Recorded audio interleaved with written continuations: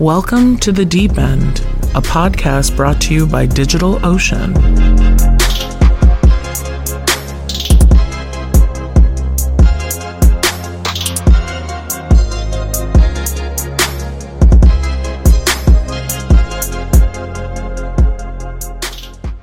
Thank you for having me. Thanks to DigitalOcean and to the whole team.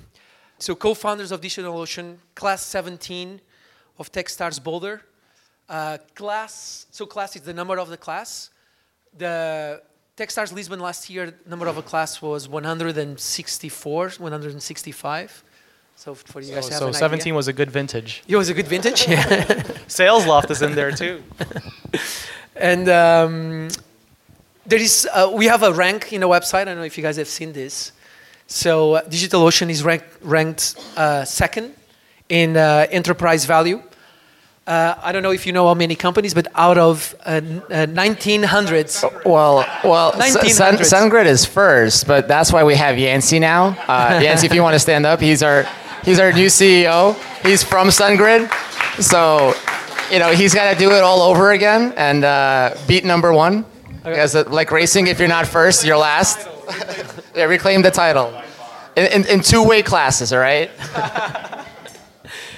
So, but most importantly, in the words of the people that have worked with Ben and Mosey, as you can already see, the three words that I got were more frequent from the feedback that I asked for. That's that they are talkative, opinionated, and funny. So that's kind of a context to what hopefully is going to happen next. I would like to start with something that I did. We did a fireside chat with David Brown as well here in Lisbon some months ago. And I started with kind of just to warm up. Specifically, it's good to do with talkative people, just yes or no questions, type questions. So I'm just going to ask quick questions, and you guys just say, it's not necessarily yes or no, but you're going to get it. So let's start with right hand or left hand? Right hand. Right hand. Okay. But you were born a lefty. Born a lefty. Clean or messy? Used to be messy, now clean. Still messy. Cats or dogs? Dogs. Both. You go. Rock or pop? Rock. Queen. Hardware or software? Hardware. Software. B2B or B2C? B2B. B2D. Oh, I'll take that one. Business to developer. Growth or profit?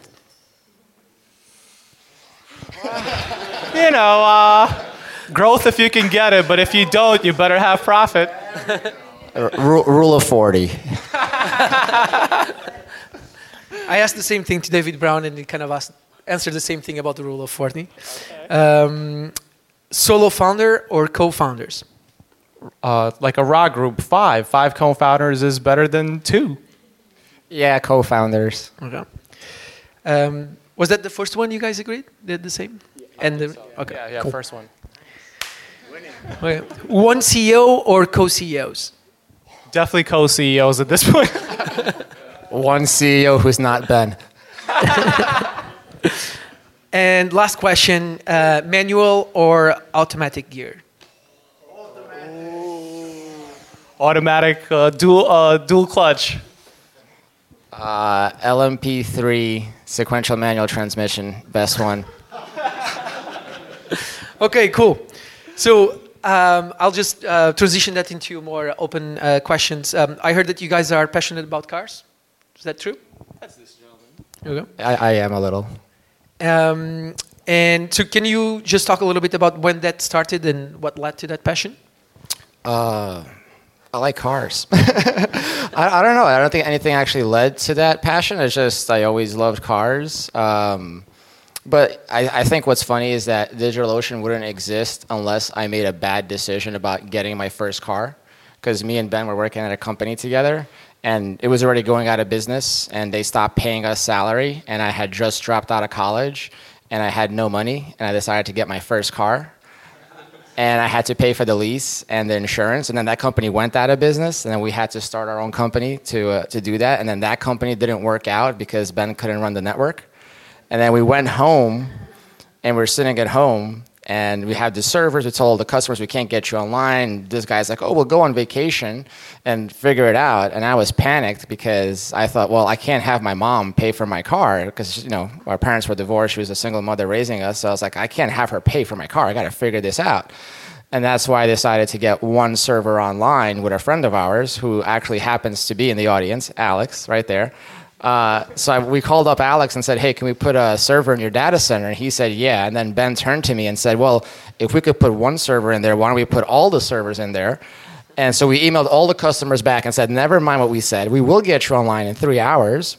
We did that, and the first company was born, and that eventually gave rise to DigitalOcean. So I believe that you should always make bad decisions about purchases that drive you right to the edge of financial insolvency, because that's when the creativity gets increased. Now, for funding, that means raise less money because you'll be more creative. If you raise more money, you'll be less creative.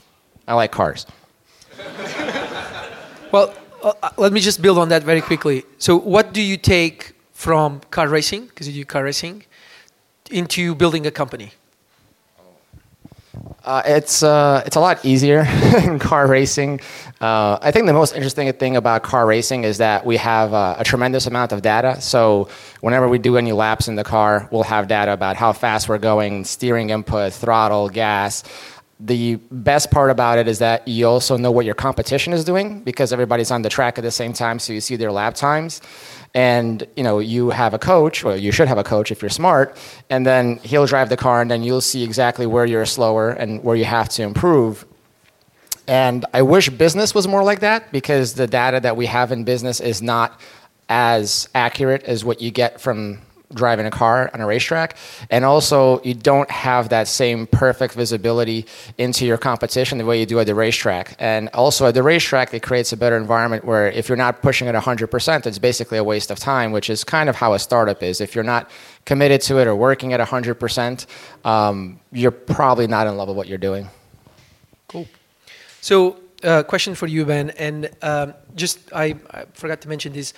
I didn't come up with any question, so I asked people that have worked with you and know you for more than 5 years, and I just selected the questions from all the questions that I got, both people that know you from Techstars and DigitalOcean. So, talking about maybe your passions, and I'm a former founder. When I started the company, I had one child, had 2 kids while building the company. How did being a parent influence you as a CEO? Yeah, that's a good question. It was really interesting timing because there was like an office bet on what's coming first, my daughter, my firstborn, or the term sheet from Andreessen. Now, to be fair, Andreessen did send us a couple of term sheets prior to that, but they weren't good enough. I rejected them and told them, you got to bring this price point substantially higher. So I think, that it was actually the third one that we were expecting. And so, Andreessen's term sheet did come in first. My daughter was born 9 hours later. It was a pretty momentous day, January 12th of 2014. It's pretty awesome. I think, really the kind of the work-life balance is what shifted the most. It's pretty obvious, but prior to that, you can pretty much say that I was a workaholic. I to an extreme, because I used to, see people like walking around in a park and think to myself like, wow, like these people really have nothing to do. They're just walking around in a park and like wasting time. I can't do that, right? And then I had a kid, and I was like, oh my God, it's so nice to be outdoors and like enjoy the sun and and the family and all of that. And so I became much more, I think, tolerable of people and their extracurricular activities, rather than just trying everybody to get them to give 100% to the company that you're building. So I think, work-life balance is a really important thing for all of us to take into consideration, especially when you're building startups. It's super hard work. The first few years you're probably going to be putting in overtime and, working 110%.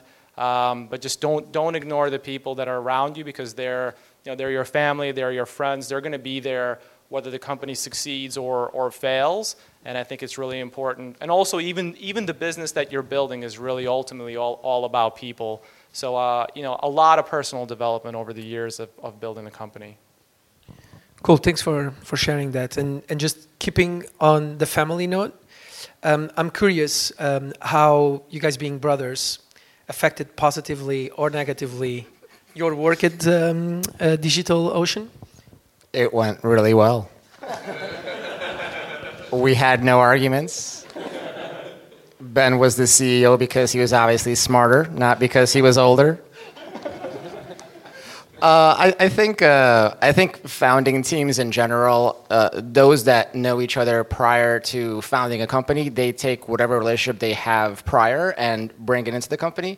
And if you're fortunate enough to get to the hyper growth phase or the product market fit phase, it's basically just pouring gasoline on the fire. So whatever you had before just gets intensified. For us, that was the opposite of what I said. We argued all the time. We brought our past relationship to the present, from one company to the next. But the good news is that we're at the best relationship ever that we've ever had. And that was because we learned at TechStars at... That was because we hit rock bottom. Well, yeah, but you gotta darkest before dawn. But okay, we did hit rock bottom, but we found our way out. But we found our way out through coaches, and that's one of the things that TechStars really imprinted upon us. And when we got to a point where the company was very large and we were really kind of not getting along, we brought in more coaches, and one in particular was Jerry Colonna, who took us on. And I can safely say that without him being in the picture working with both of us, me and this guy would probably not be talking to each other. So we were pretty bad, But the thing is, sometimes that conflict creates creativity and creates a push forward. So, you can't change what it was, and I'm just happy that we survived and we actually get along now. Let me just, I got a lot of talk with Nicole, Jason, and so I was just going to build on that. Maybe Ben can talk a little bit about it, and you touched on it, Mozi, but. So it's a two-part question, and just feel free to answer as you want. But did you ever had, specifically in the early days, a big enough disagreement that led, to question your both or individually continuity at the company? And I think that what can be super useful for our audience here is what tools do you use or suggest for people to manage their disagreements when they are building the companies? Maybe when they are later stage, it's more difficult to get a coach. Maybe it's possible, but if you guys can, provide a bit of color of that and suggest some tools, I think that's something super useful. I definitely had my disagreements with with my co-founders. Yeah, I think actually, if you're a later stage business, it's actually easier to get a coach because then you have a larger budget. You can kind of just tuck it in, and it's actually a very healthy thing to do. I'd say.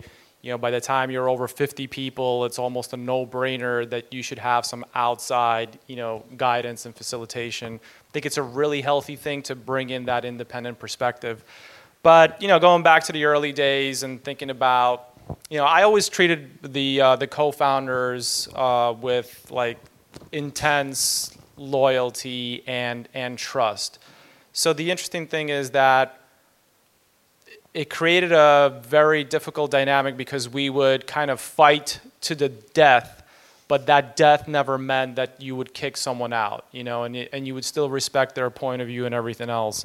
What I would say, in terms of kind of frameworks is ultimately, if you are the CEO, I did have to make a couple of calls that are just very definitive, and ultimately, after some soul searching, you come back to the team and you tell them, look, it's either this way or the highway. So it's not so much that I'm kicking them out, but I'm giving them a choice to either sign up and continue on the journey or not. The two examples that I can bring to mind, one, actually going through TechStars, we parachuted into Boulder, Colorado. We're actually, most of us were from New York, so we're very much out of our element. You're in a class, I mean, exactly like this. You have a bunch of other peers, a bunch of other companies. It always looks like, your neighbor is doing that much better. They've raised some funding. They have a product out the door. They have customers. They have revenue. And you're really worried. And so what we tried over that summer in 2012 is pivot into 30 different directions. We were going to be a monitoring site. We were going to be a community site, and those were just actually the same ideas. We also had a whole bunch of other ones. And then ultimately by the end of the summer, I'm like, guys, wait a minute. We actually never really focused all that much on doing the thing that we came here to build a cloud computing platform. So like, no more talk of pivots. We're doing this, cloud infrastructure business, and we're either going to succeed or fail at that. And I think the team really responded well to that. They said, okay, great, let's do it. And then just to up the ante, when we came back to New York, a couple of months went by, and we still hadn't really found our traction just yet. So payroll was kind of difficult to make, and I had to come back to the team. I'm like, look, I have some interesting news for you all. Basically, I'm not going to pay your salary anymore, but you should absolutely stick around because the company that we're building here is going to be massive, and the equity is going to more than make up for it. And only one of our 5 co-founders, decided to actually leave. Everyone else stuck around, and they're super happy. But even the one that left, he's still left with a portion, so he's doing pretty well. So I think at the end of the day, as a CEO, you want to make less decisions, but the ones that you make, it's almost like you wake up in the morning and you know what the answer is. You just need to be courageous or confident enough to stick with that and say, look, this is the right decision. And just go for it. But at the same time, I'm not big on kind of preaching frameworks. I think everyone needs to find what suits them best. Cool. I think that was very valuable. I have one last question before we go to Q&A. I asked what people admire the most in you guys. And so a couple of things that stood out were and you kind of mentioned these in the way the 5 of you talked about with each other, was the intensity and the passion that you guys put in everything that you do. So passion and intensity were repeated several times, but that also led to a question and to what do you guys admire in each other?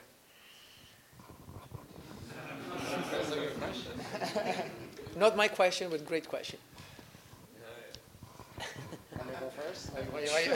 While you ponder about my awesomeness. So I think it's, that first part is absolutely true, the intensity and passion. I mean, regardless of how many disagreements we had, not for a moment or a second did I doubt anyone's commitment or intensity to trying to make DigitalOcean a success. I mean, Jeff was, you have to meet Jeff because there's no words to describe him. We have some nicknames for him: the Cloud Father, Jeff the Immortal. Villager Jeff. He was just a guy that could write insane amount of code with zero sleep and just get stuff done, but also had one of the biggest hearts, and that was probably one of his biggest impacts. You think about it that, he wrote the entire backend himself, and you think that's a pretty big contribution, but I think that his impact on the culture with just his heart and talking to us and helping us to understand culture that we weren't exposed to, having just kind of worked with each other. So I think his imprint on the culture side actually far outweighed his input on the code side. Alec was just a super smart guy. He was a great mediator for all of the craziness. He was probably the most level-headed, realistic and optimistic at the same time. And he's just a very smart marketer. I mean, I think that a lot of the stuff that he did just on the back end and the SEO stuff, stuff that nobody really knew about, that he would just kind of put in there, and that eventually gave us great SEO and just managing all the different personalities. Mitch is the eternal optimist. This guy never had a bad day. And if you work with me and Ben back in those days and you never had a bad day, I'm like, I don't know. That was a special individual because we make it easy to have a bad day sometimes. Yancey, you're lucky. But Mitch was absolutely one of the nicest, again, biggest hearted people. And he's also a person that always wanted to put things together, like team-wise. So again, a person that had a huge impact on the culture of just really putting people first and always having a smile on his face no matter how hard things got. And Ben, he's the guy I give the least amount of credit to because I'm his younger brother and I got to do that. I'm in competition with him. But in hindsight,